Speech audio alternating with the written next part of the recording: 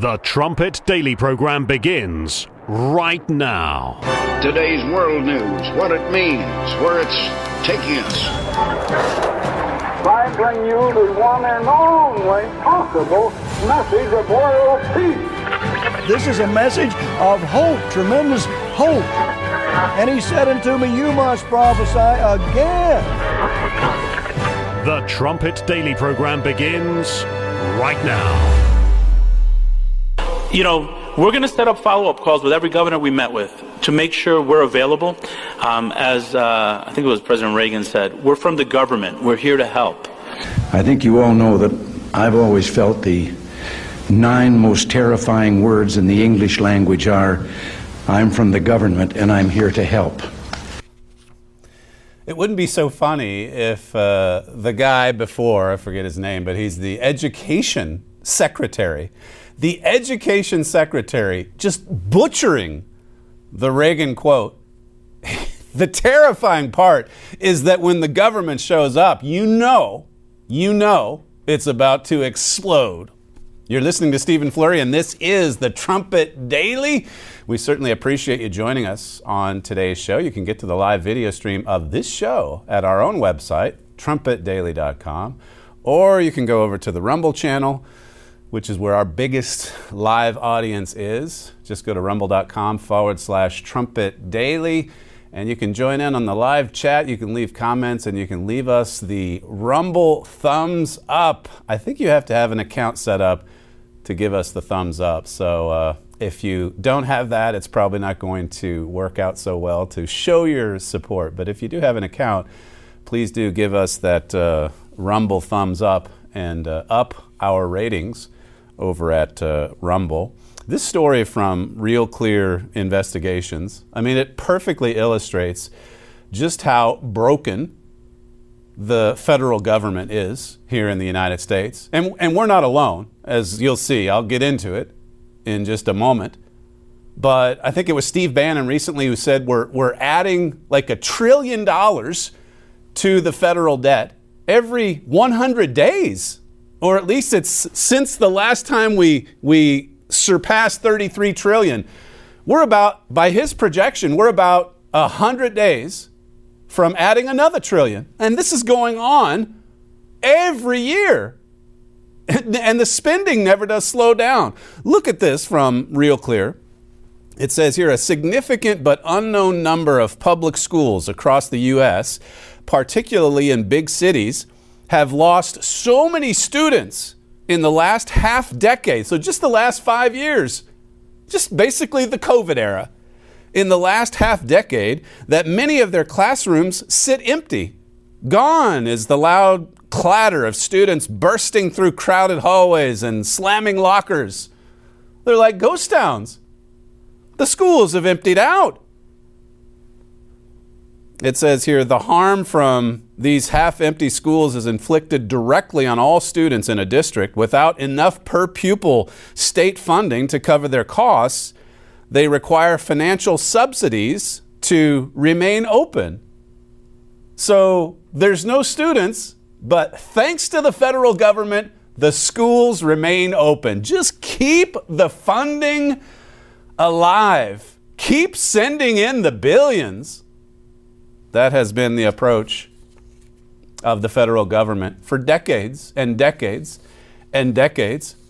It says here, many hollowed out districts have temporarily sidestepped the tempest of shutting schools because Congress, there you go, it's controlled by Republicans now, at least the House. Congress provided them with a historic windfall of pandemic-related funding and wide latitude in spending it. So the federal government just keeps right on spending. That's how they can get up in front of the cameras and say, hey, the economy's growing. No, you're just printing trillions and trillions of dollars and pouring it into programs like this, where the funding should be cut if there's no students. But nobody thinks that way in Washington. In fact, just going back to Ronald Reagan, if you guys got that clip, listen to what he said about government programs. No government ever voluntarily reduces itself in size. So government programs once launched never disappear. Actually, a government bureau is the nearest thing to eternal life we'll ever see on this earth. I suppose the education secretary today would butcher that one as well. It's the nearest thing to eternal life that we'll see in this world today. Once they establish a government program, they never roll it back. That's why we're going the way of Rome. That's why the Israelite nations of today are on an unsustainable path. They know, the enemies of America know that the crash is coming. And just like Herbert Armstrong says, the higher up we go, and we were the single greatest superpower in the history of the world. But the higher up you go, like Mr. Armstrong says, the harder the fall, the harder the crash. Make sure you order this this book if you haven't already. You can get it at thetrumpet.com or by calling the 800 number there. You can see it the lower third. So the government to the rescue. The government is rescuing these empty schools. It says, but the $190 billion lifeline called the Elementary and Secondary School Emergency Relief Fund ends next September. So school leaders are facing mounting pressure to shrink their oversized districts, setting up the next battleground over public schools. So you can expect a fight in Washington. We've got to continue the funding. I mean, if we give them $190 billion, we can't reduce it. I mean, this is a program that stays there forever. Even if the schools are empty. That's how it works. It says with aid flowing during the pandemic, districts shut an average of 810 schools a year in 2021 and 22. Well, it gives a few more stats and figures. You talk about backbreaking financial programs. This is from Senator Tommy Tuberville. He was on Fox Business earlier this week talking about how much money the United States government is putting toward immigration, illegal immigration. Hundreds of billions of dollars. Clip 6. The money that we're spending in this country just on the border, $500 billion, Larry. President Trump wanted $20 billion to build a wall. We spent $500 billion in the last 3 years on immigration in this country. What a disaster. The American people deserve better, and I don't know whether we can overcome what's going on at the border. I don't know whether we can overcome what he's done to our foreign relations all over the world. It is a complete disaster. He's not done one thing that has helped the American people or this country. Look at what he's doing to the border. And this is all Barack Hussein Obama. It's just a disaster. Tuberville says there, Trump wanted $20 billion to just build a wall, to just lay down some border security, and most Americans wanted that, but not Obama. Look at how they fought against Donald Trump.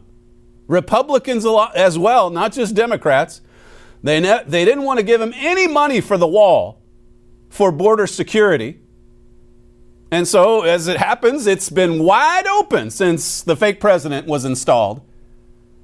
And Tuberville says it's cost us $500 billion to go toward what? Security? No. To just give government handouts to illegal aliens. Not supposed to call them that, but that's what they are. They're coming into the country illegally on your dime, the taxpayer's dime. How much longer does this continue? I mean, it's a total disaster, except if you're looking at it from the standpoint of Barack Hussein Obama. This is a massive victory. Just keep printing the trillions, leave the border wide open. If they come across by the millions, give them free housing, give them free health care, give them free transportation, give them free everything. This is from the New York Post. The story is actually a couple weeks old. It says here, Americans could pay up to $451 billion to care for migrants who entered the U.S. illegally, but have been released into the country or escaped from custody. Every day, millions of American taxpayer dollars are spent on costs directly associated with illegal immigration and the unprecedented crisis at the southern border. The Post says here, only a small fraction is ever recouped from the taxes paid by illegal aliens. They come in, you see, they don't contribute to society. So many of them don't want to work. because they're getting free handouts that they didn't get in their home country. They come to the United States and they get everything and then some. Everything they need and then some. Some of them complain. They're staying in 4-star hotels and they say, hey, this isn't good enough for us.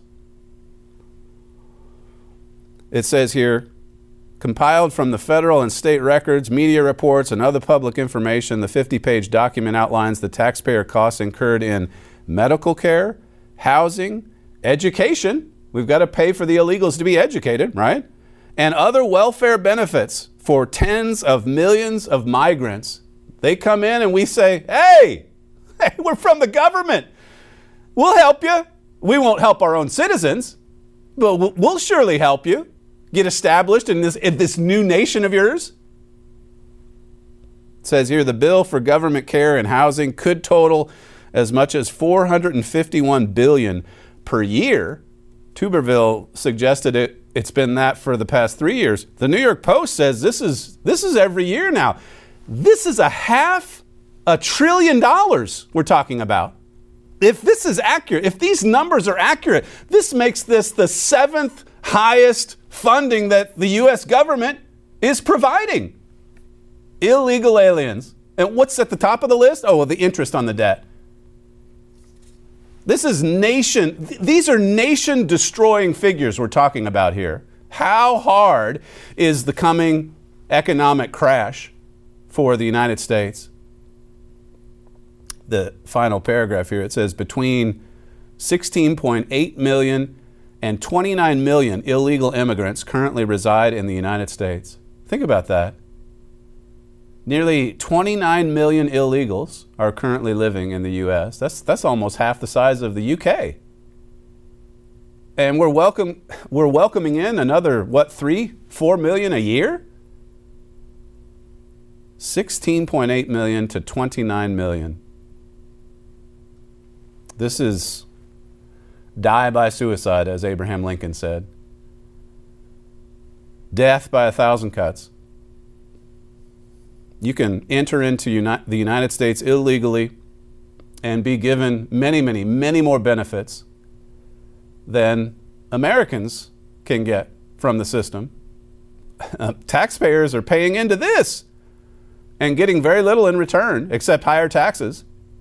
These people come in and get freebies, top to bottom, all over the place. I mean, that's the bone-crushing reality with respect to the economic side of this story. What about just the human side of it? 29 million illegals? This is fundamental transformation. This is what it looks like. Barack Obama, he vowed to fundamentally transform the United States, and we're watching it happen. Listen to Laura Ingraham from her show last night, clip 7. The Biden administration is working hard and as fast as they can to change the United States, and they're going to try to do it before the next election. It's all necessary collateral damage for the White House to get to their big goal, which is creating an America that won't know our history, where our kids are going to be taught to hate the history and also to learn that they're just victims of oppression in a society run by people with white privilege. Unfortunately, that's what the migrants are going to be taught if they're going to public school. So this is Biden's America. And if you're as horrified as I am and watching all of this, do everything you can to defeat the people in charge right now so we can actually save this country. Well, what are you getting at by saying defeat the people in charge? Defeat them with Donald Trump? Are you going to get behind Trump 100%? Fox, by the way, Fox and Fox Business, quite a few more discussion points having to do with Donald Trump. I wonder if their ratings, if they're really feeling it in the ratings, and they've got to come back to the bad orange man to finally boost the numbers a bit. She says this is Biden's America. It's actually Obama's America. The cover that we played or showed you yesterday, what was I forget the publication. Barack Obama, yeah, he's lounging at the beach, surrounded by death and devastation. And the headline, the Washington Examiner, I think it was, the headline, it's his fault. This is Obama's fundamental transformation. There's your headline. There's the cover. It's his fault. Yes, indeed. This is Obama's America. And that's why people are turning to Donald Trump in droves. I'll get to that in just a bit. First from Melanie Phillips, because it's not a problem limited to the United States. Phillips says here, in Britain and Europe, what's been denounced as far right turns out to be mainstream. The massive, she says, the massive and uncontrolled rate of immigration into the UK through both legal and irregular routes is the most important issue for most British people, surpassing even the cost of living. People of Britain they're furious. Tens of thousands just coming in, hundreds of thousands every year. And that's a small little country. Comparing it to the United States, numbers-wise. Legal, she says here, this is legal migration, not the ones that are coming across the English Channel on these rickety rafts or little boats. It says here, legal migration totals have now hit an eye-watering high. Provisional figures from the Office of National Statistics show that in the year ending last June, 672,000 more people came into the country than left it. And so Britain's being overrun by migrants as well. And you can see it. You can see it when they take to the streets, mostly Muslims, in support of Hamas in London. She says here, this is a staggering rise from the net migration rate of 212,000 a decade ago. Just a decade ago, just 10 years ago, 212,000. Now 672,000. It's tripled. Says if this rate continues, by the year 2046, the UK's population will increase from approximately 67 million today to about 85 million, adding a population the size of Birmingham every few years.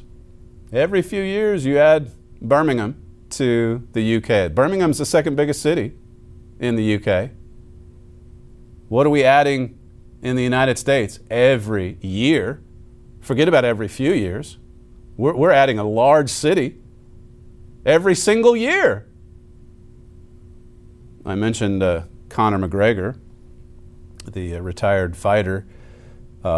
He's basically holding his ground. He's made himself a target. He's coming under investigation from the woke government in Ireland because of what he said about these Islamist attacks. He said some things here recently about the illegal immigration on his island.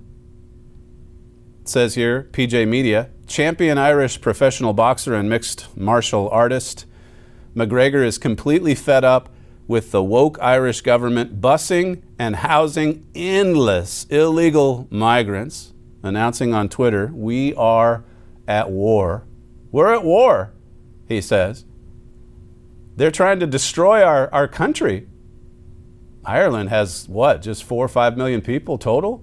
And yet they're just busing in the migrants, one after another after another. And one of them recently stabbed a bunch of people. And the media over there downplayed it. Because, hey, we've got to have wide open borders. It says here, according to Human Events, Minister of Foreign Affairs, Michael Martin accused McGregor of essentially inciting hate speech.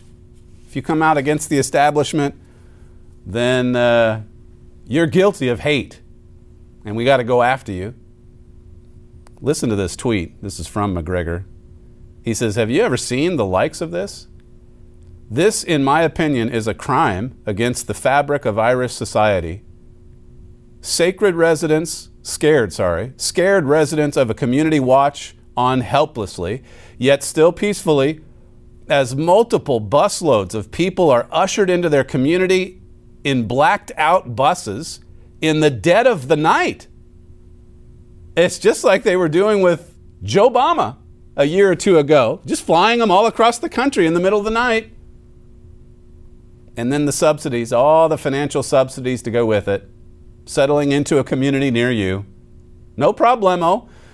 Single males from Venezuela or wherever. It says here, it's hard enough to secure your own base in Ireland as it is. to think of people who have worked so hard and saved up to secure a home and a community to raise their children, and then out of nowhere, without warning, multiple busloads of people, and from the footage, all adult males are sworn in, all young men. What is happening in Ireland, in the UK, in the United States? Well, Canada too. Someone told me 3/4 of Canadians, they want Trudeau to get out. People see that their country, their nation is dying, whether it's here in the United States or Ireland, the UK. We've talked about this next year, 2024, what an explosive year it's going to be, certainly for Americans in the U.S. So all these adult males coming in silence, it says. This is not for the good of Ireland. Who wants to experience this feeling? There is zero transparency throughout this entire procedure. People of the community are not told who these men are or why they're here. This is what I mean when I say we are at war. You cannot expect the people of Ireland to tolerate this. We will not. I mean, the world is about to explode. There was an Issues and Insights poll just on the subject of a divided nation here in the States. And it's pretty well evenly divided. And more Americans acknowledge that rival, or rather that divide, is bitter. This is bitter affliction we're talking about.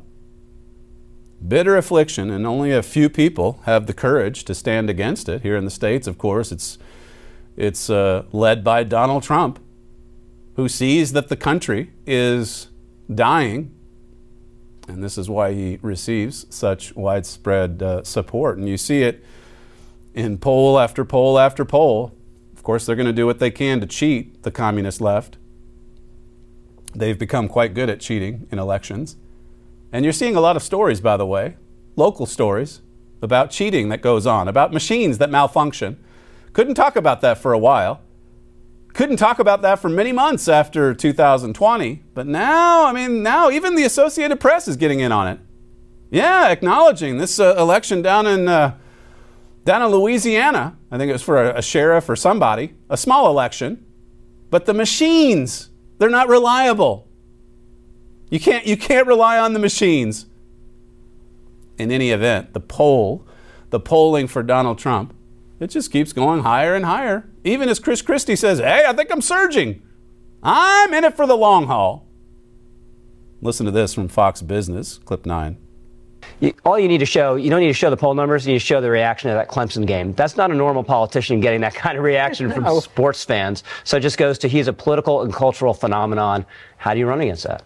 The establishment and donor class has a deep-seated animosity toward Donald Trump. They don't like his style. They don't like his success before politics. They also don't like the fact that they can't control him as well.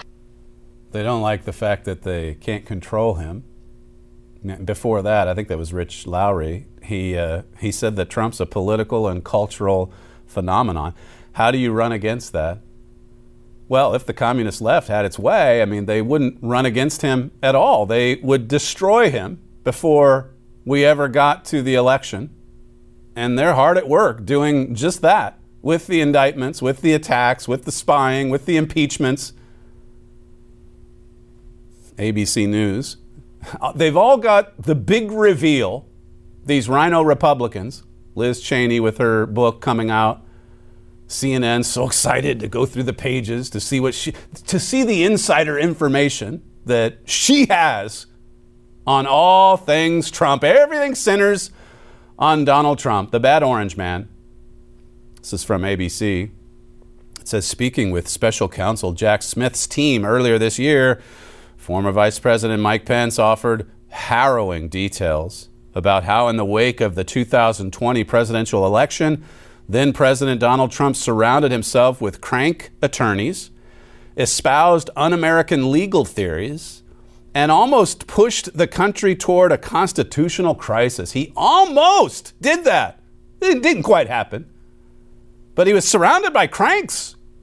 So says Mike Pence. So I guess we're to believe it. It says the sources said Pence also told investigators he's sure that in the days before January 6th, when a violent mob tried to stop Congress from certifying the election, he informed Trump he still hadn't seen evidence of significant election fraud. But Trump was unmoved, continuing to claim the election was stolen and acting recklessly on that tragic day. What a big reveal. So Pence said it wasn't stolen and Trump said it was. Wow, I didn't know that. No, I think we did know that. Pence didn't have the courage to act. So he comes along and just starts revising the history. He talked, wasn't it just a few days before January 6th, saying that, hey, we're going to look in. Now you see they frame it that they were trying to prevent the certification. They were trying to get the fraud exposed. They were trying to investigate the fraud. That's what the protesters wanted. The radical left, though, needed some violence to make it look like an insurrection. It wasn't even a tiny fraction of what happened just months earlier during the Summer of Love. All the death and destruction and carnage and fire and burning and looting. That we just got used to that. Went on for like 2-3 months. Chilling details, we're supposed to believe. Liz Cheney's book, same thing. She says that Trump was depressed and he wasn't eating after the election steal. Jake Tapper had a good laugh over that one. This is a man of appetites. That's surprising that he didn't eat. Funny, ha-ha. And then listen to Tapper react to, I think it was a Republican congressman who said something about Donald Trump. Again, this all is in that transition period when they stole the election. Trump and his team of attorneys were trying to contest that in court. Nothing wrong with that. Trying to contest it, and then, of course, it led up to the fake insurrection. Listen to clip 3. But Congressman Mark Green, I kind of just thought he was a true believer, but he called Trump the Orange Jesus, according to Liz Cheney. That's surprising to me. Wow, fascinating details. I can give you a longer version of the discussion about the Orange Jesus, I guess someone called him. That's breaking news. That's Liz Cheney. What is Liz Cheney going to do to try to stop him? Well, she might even run for president. These people on the round table at CNN, they say that Cheney basically, she sacrificed her career to do the right thing. Well, what do you mean by that? If she's doing the right thing and CNN's got her back and it's so popular, 81 million votes for the fake president, seems like her career would have really taken off. Considering the stance that she's taken in opposition to Trump. No, actually the ones that oppose Trump, they end up losing their jobs. They end up being voted out by a landslide. In the case of Cheney, that's what happened in Wyoming. But she's still there assisting or contributing to CNN. She's there writing the tell-all book. She's there giving, in the case of Mike Pence, fully cooperating with Jack Smith and his bogus investigation. They've got to try to destroy Trump. He's dangerous for democracy. They don't want him to get anywhere near the election next November. They see people turning to him in droves. They see it in the polling over blacks, Latinos, and now young people. Listen to this from Fox News, clip 8. So new data suggesting President Biden could have a serious problem with young voters next year.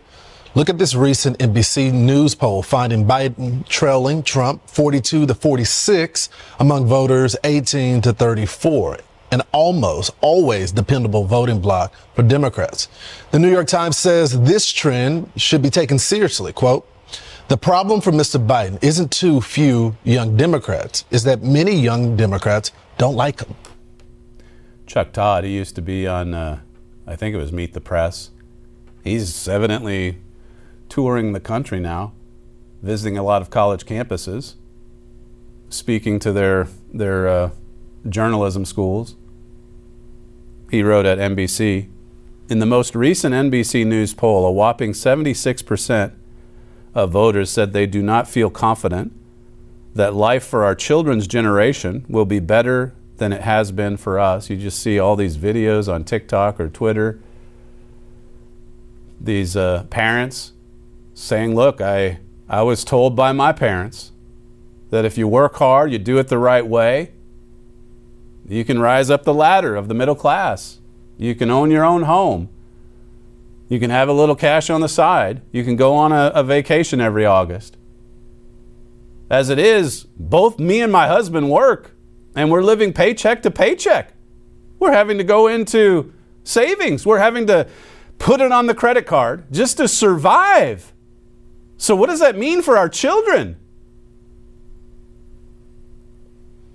It says here, up until the turn of the century, assuming the next generation would have it better and easier, was a given in America. In many ways, this core belief that our children will be better off than us is the foundation of what many describe as the American dream. This is Chuck Todd. He's a rabid anti-Trumper, for sure. Since Obama's 2008 election, success with voters under 40 has been a key ingredient to Democrats having good election nights. Independents and younger voters preferred a generic Democrat over Trump. They preferred a generic Republican over Biden. And most consequentially, they preferred the former incumbent in Trump over the current president in Biden. This is young people preferring Trump. I mean, you saw it like the guy mentioned in that clip in the Clemson game in South Carolina. How many people at that stadium or for that game were just college students, and they're erupting in applause for the bad orange man? Chuck Todd sees this in his tour across the country. He says, I've spent quite a bit of time on various college campuses, both in journalism schools and in their football facilities. It says, the pessimism of today's youth is palpable. Zoom out further and ask yourself whether either millennials who came of age in the wake of 9/11 and later the Great Recession, or Gen Z who are coming of age during the Trump era, can truly see and believe that the arc of history is bending in a positive direction. The last 20 years haven't been good ones for the country.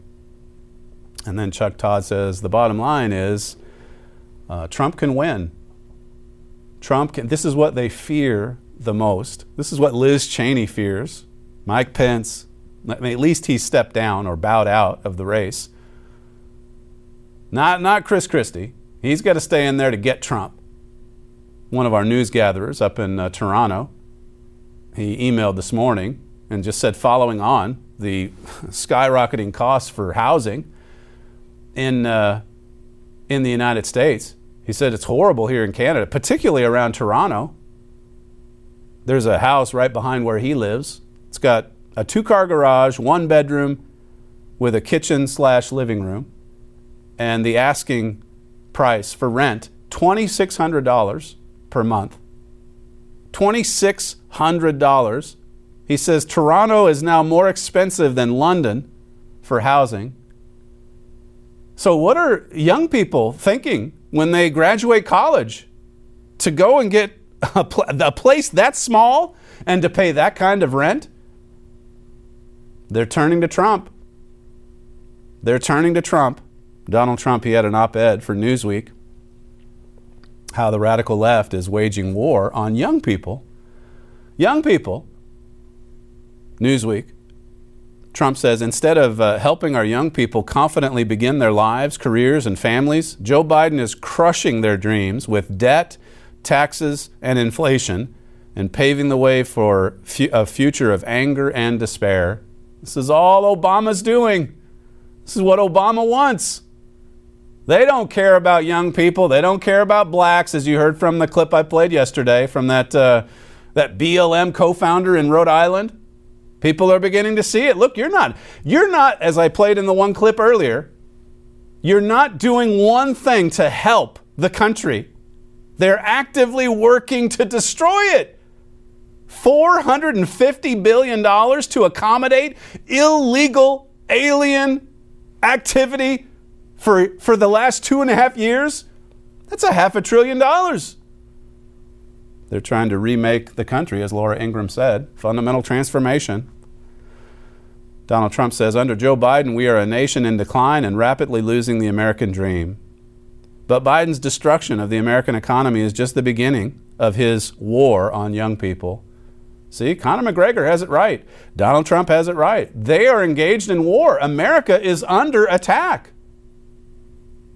If you don't have this book, call the 800 number. It really lays everything out for you. And you can understand why these events are happening. What is God's perspective? That's what we want. God says in his holy book that in these last days, the nations of Israel, that would be the United States, that would be Great Britain, says the stranger is going to rise up among you. It's going to turn right on its head. Times of the Gentiles. That's what your Bible prophesies. And we're seeing it happen. It says here, the radical left has also unleashed shocking waves of violent crime and bloodshed, making our nation's once great cities almost unlivable for young Americans and entering the workforce. Joe Biden's unimaginable weakness on the world stage is threatening to drag the United States into World War III, which would devastate an entire generation of young Americans.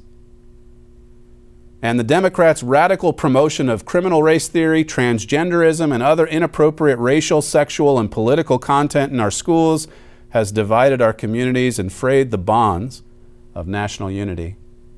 This is Donald Trump. You know, it's interesting. Newsweek, I know they closed up shop with the print edition, but they're still online. They have an online presence. They've been, pretty much left-wing their entire life, I guess.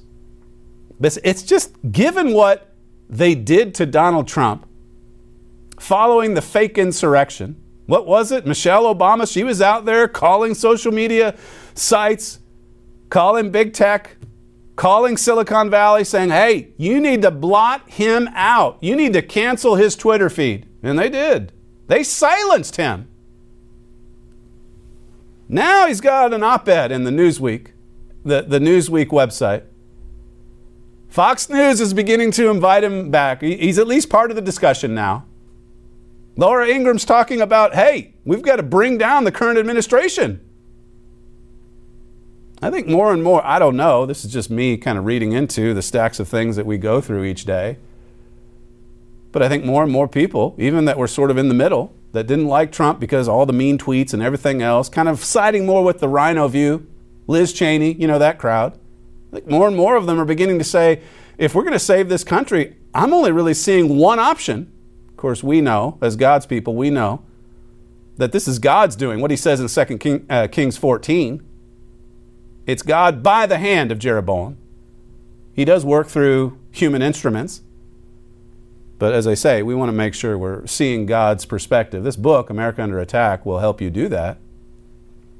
A little bit more from Donald Trump. It says, when I take the oath of office as the 47th President of the United States, I will rapidly rebuild the greatest economy in the history of the world so that young people can thrive and prosper. Newsweek said, hey, go ahead. We'll give you an op-ed for our publication. And Donald Trump, writing to young people, making some pretty good sense. Making sense to a lot of young people. So say the polls. He says, I will also restore law and order in our nation's cities, empower our men and women in law enforcement, and stop the radical Marxist prosecutors surrendering our cities to violent criminals.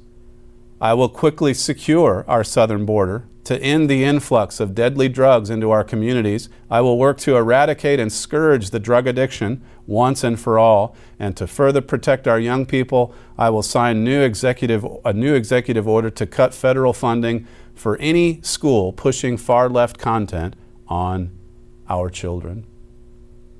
You would think you'd be hearing that from any administration. There was a time when that sort of thing would be, that would be the agenda of a presidential administration, whether Republican or Democrat, but not so today. Not in the era of America being attacked from within. When we come back, we'll conclude today's show with our Bible study segment. You are listening to Stephen Flurry, and this is the Trumpet Daily We'll be right back.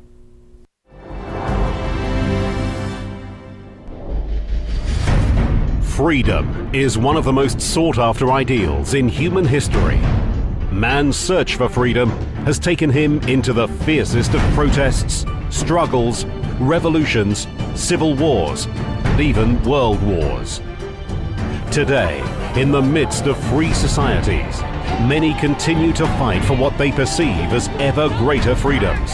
And yet, many of these same people are actively fighting against law. Few people understand that this war against law actually undermines true freedom. To learn more, request Gerald Flurry's booklet, No Freedom Without Law. In this free booklet, you will see what the Bible says about the latter-day spirit of rebellion and lawlessness that is now so common in our nations today. Also request America Under Attack. In this booklet, you will learn more about the spirit behind this attack on law. You'll see where this is leading. Both booklets are offered freely at no cost or obligation to you. Request No Freedom Without Law and America Under Attack. Email your request to td@kpcg.fm or visit thetrumpet.com.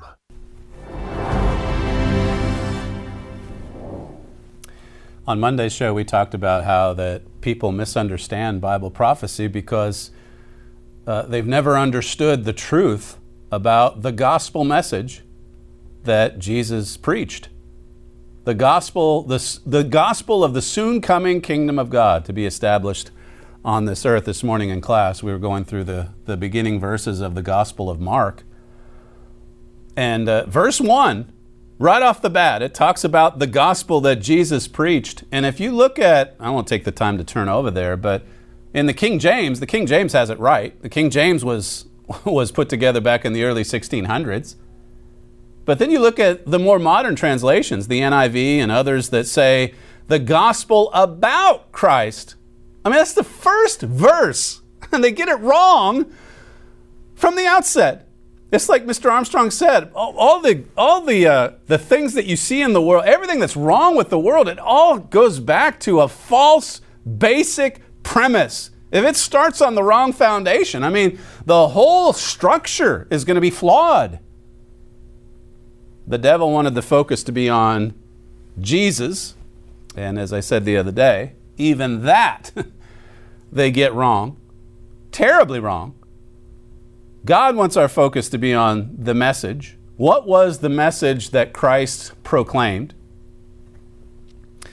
This is Ephesians chapter 2. I think on Monday we just hit the high spots of Ephesians chapter 1. And really, if you go right through this entire book, the book of Ephesians, it tells you everything that you need to know about the true gospel message and what God is working out here below. Even, not to get too far off my main point here, but in class this morning I was talking about what's commonly believed in the world of traditional Christianity, that there's this tug-of-war contest going on between God and the devil, trying to save as many souls, God is, supposedly, before it's too late. But in this, like Mr. Armstrong said in the beginning of Mystery of the Ages, if that were true, this so-called tug-of-war struggle, well, Satan's winning. Look at the world. Look at the world around you. Look at the division. Look at the religious divide in every sector of society. Look at the violence. Look at the crime. Look at the evil. Look at the filth. You think is God winning in some kind of a tug-of-war struggle with the devil? The truth of your Bible is that human civilization started on the wrong premise. And you can read about it in Genesis 3. And God said, all right, Adam, you've made your decision. But I'm going to cut you off, and human civilization that comes out from you, I'm going to cut you off from the tree of life. The tree that represented the Spirit of God. And so for 6,000 years, God has essentially had a hands-off policy. Now, he obviously does intervene where necessary. to carry out his prophecies as he's stated them thousands of years in advance. The Bible is sure. We can rely on the sure word of Bible prophecy. But just in a general sense, God has allowed human civilization to go its own way, to establish its own institutions of commerce and industry and economy and education, religion even. Except for a select few, select not because they're any better than those they live next door to, but because God is preparing a bride for his Son, Jesus Christ. He is preparing teachers that are going to be given power over the nations, as Revelation 2 says, once that kingdom of God is set up and established on this earth, headed up by Jesus Christ, King of Kings and Lord of Lords. I mean, all of that in essence is what Jesus came into Galilee preaching. The good news. That's what gospel means. The good news of the soon coming kingdom of God, which is the family of God, administering the government of God over all the earth. One world government. That is coming. I mean, the wokesters are trying to set it up today with a communist ideology. God is about to establish his government on this earth. And every nation will be submitting to that government in the end. And then come to find out what it's like to live under a benevolent administration that actually puts in place policies that help and benefit the subjects of that kingdom, the citizens, quite unlike the many governments that we see today. Look at Ephesians 2 and verse 19. It says, "Now therefore you are no more strangers and foreigners, but fellow citizens with the saints and of the household of God." What does Paul mean by that? The household of God. Who occupies a household? Well, that would be a family. A family, as God designed it from the very beginning when he instituted marriage. That's back in Genesis 2. Paul talks about it in Ephesians 5, says this is a great mystery, man and wife, husband and wife. But I'm speaking with respect to Christ and the church. A household is occupied by a family, a God-ordained family. Father, wife, mother, children. Thayer says this about the word household: belonging to a house or family, domestic, intimate, belonging to one's household, related by blood, kindred. That's what Paul's talking about here, under the inspiration of the Almighty. Verse 20 says, "And are built upon the foundation of the apostles and prophets, Jesus Christ himself being the chief cornerstone." This is a family that's built on a rock-solid foundation of Jesus Christ, the chief cornerstone, and also the prophets of old, and the apostles of the first century, and the saints, the first fruits, those being prepared to marry the Son of God, to marry Jesus Christ. We won't have time to get into chapter 5, but it's there plainly. It's in Revelation 19. It's so obvious. Father, Son, Christ, the bride, children, marriage. It's all through the Bible. Chapter 3 in Ephesians, it says, "For this cause I, Paul, the prisoner of Jesus Christ, for you Gentiles, if you have heard of the dispensation of the grace of God, which is given to me youward, how that by revelation he made known unto me the mystery." God revealed this mystery of the ages to the Apostle Paul. The mystery hidden from ages, you can read about that in Colossians 1 as well. Mr. Armstrong's final book. It went by the title Mystery of the Ages. Where do you suppose he got that kind of language? Mystery. It's a great mystery to this world.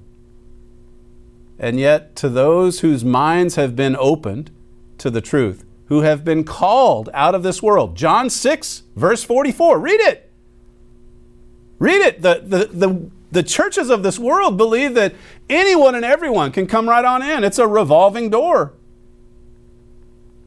God says that he has to perform a miracle just to open our minds to the truth and to bring us to Jesus Christ. It's right there in John 6:44. It's a memory verse. Herbert Armstrong probably went to that verse more than any other verse in the Bible, because it exposes just how deceived so many are with respect to coming to Christ. Now we have to respond to that call. We have a part in it. But unless God does something miraculous, we just can't understand the truth of God, not until our minds are open to it. And the minds of all of mankind will be open to it in the wonderful world of tomorrow and beyond. Finally, the veil will be lifted, and people as a society, we won't be groping in the darkness anymore. Verse 4, it says, whereby when you read, you may understand my knowledge in the mystery of Christ, which in other ages was not made known unto the sons of men, as it is now revealed unto his holy apostles and prophets by the Spirit. See, it has to be revealed. It's revealed by God's Spirit. Verse 6 says that the Gentiles should be fellow heirs and of the same body and partakers of the promise in Christ by the gospel, whereof I was made a minister to preach the truth, to go even to the Gentiles. God's no respecter of persons. He's a respecter of faith. If they'll respond to the call, then so much the better. God does need a certain amount of people, numbers, to support the work in this end time. Mr. Armstrong said that was one of the main reasons there were so many in the Worldwide Church of God back in the day, because Mr. Armstrong had to go right around the world with that gospel message, Matthew 24:14, and he couldn't do it by himself, as he plainly stated so many times during his ministry. He needed the enthusiastic support of the brethren of God, and even beyond that, co-workers and donors. In any event, skipping down, I just want to get to the middle part of this chapter. Verse 10 says, to the intent that now unto the principalities and powers in heavenly places, this is talking about the angelic realm and how that they want to peer into this plan of God as it unfolds, according to the eternal purpose which he purposed in Christ Jesus our Lord. Notice verse 14. Paul says, for this cause, this purpose, this mystery that has been revealed, he says, for this cause I bow my knees unto the Father of our Lord Jesus Christ, the Son. Verse 15 says, of whom the whole family in heaven and earth is named. If you're just joining this program for the first time, you're probably one who's never heard a preacher tell you that God is a family. I just read it to you. Ephesians 3 and verse 15. The whole family in heaven. Yes, indeed, a family, a household headed up by God the Father. It's a marvelous truth. For more, request Mystery of the Ages. You are listening to Stephen Flurry, and this is the Trumpet Daily. If you'd like to leave some feedback, you can email us, td@thetrumpet.com, my Twitter handle, @Stephen Flurry. Thank you for joining us on today's show, and we'll see you again tomorrow.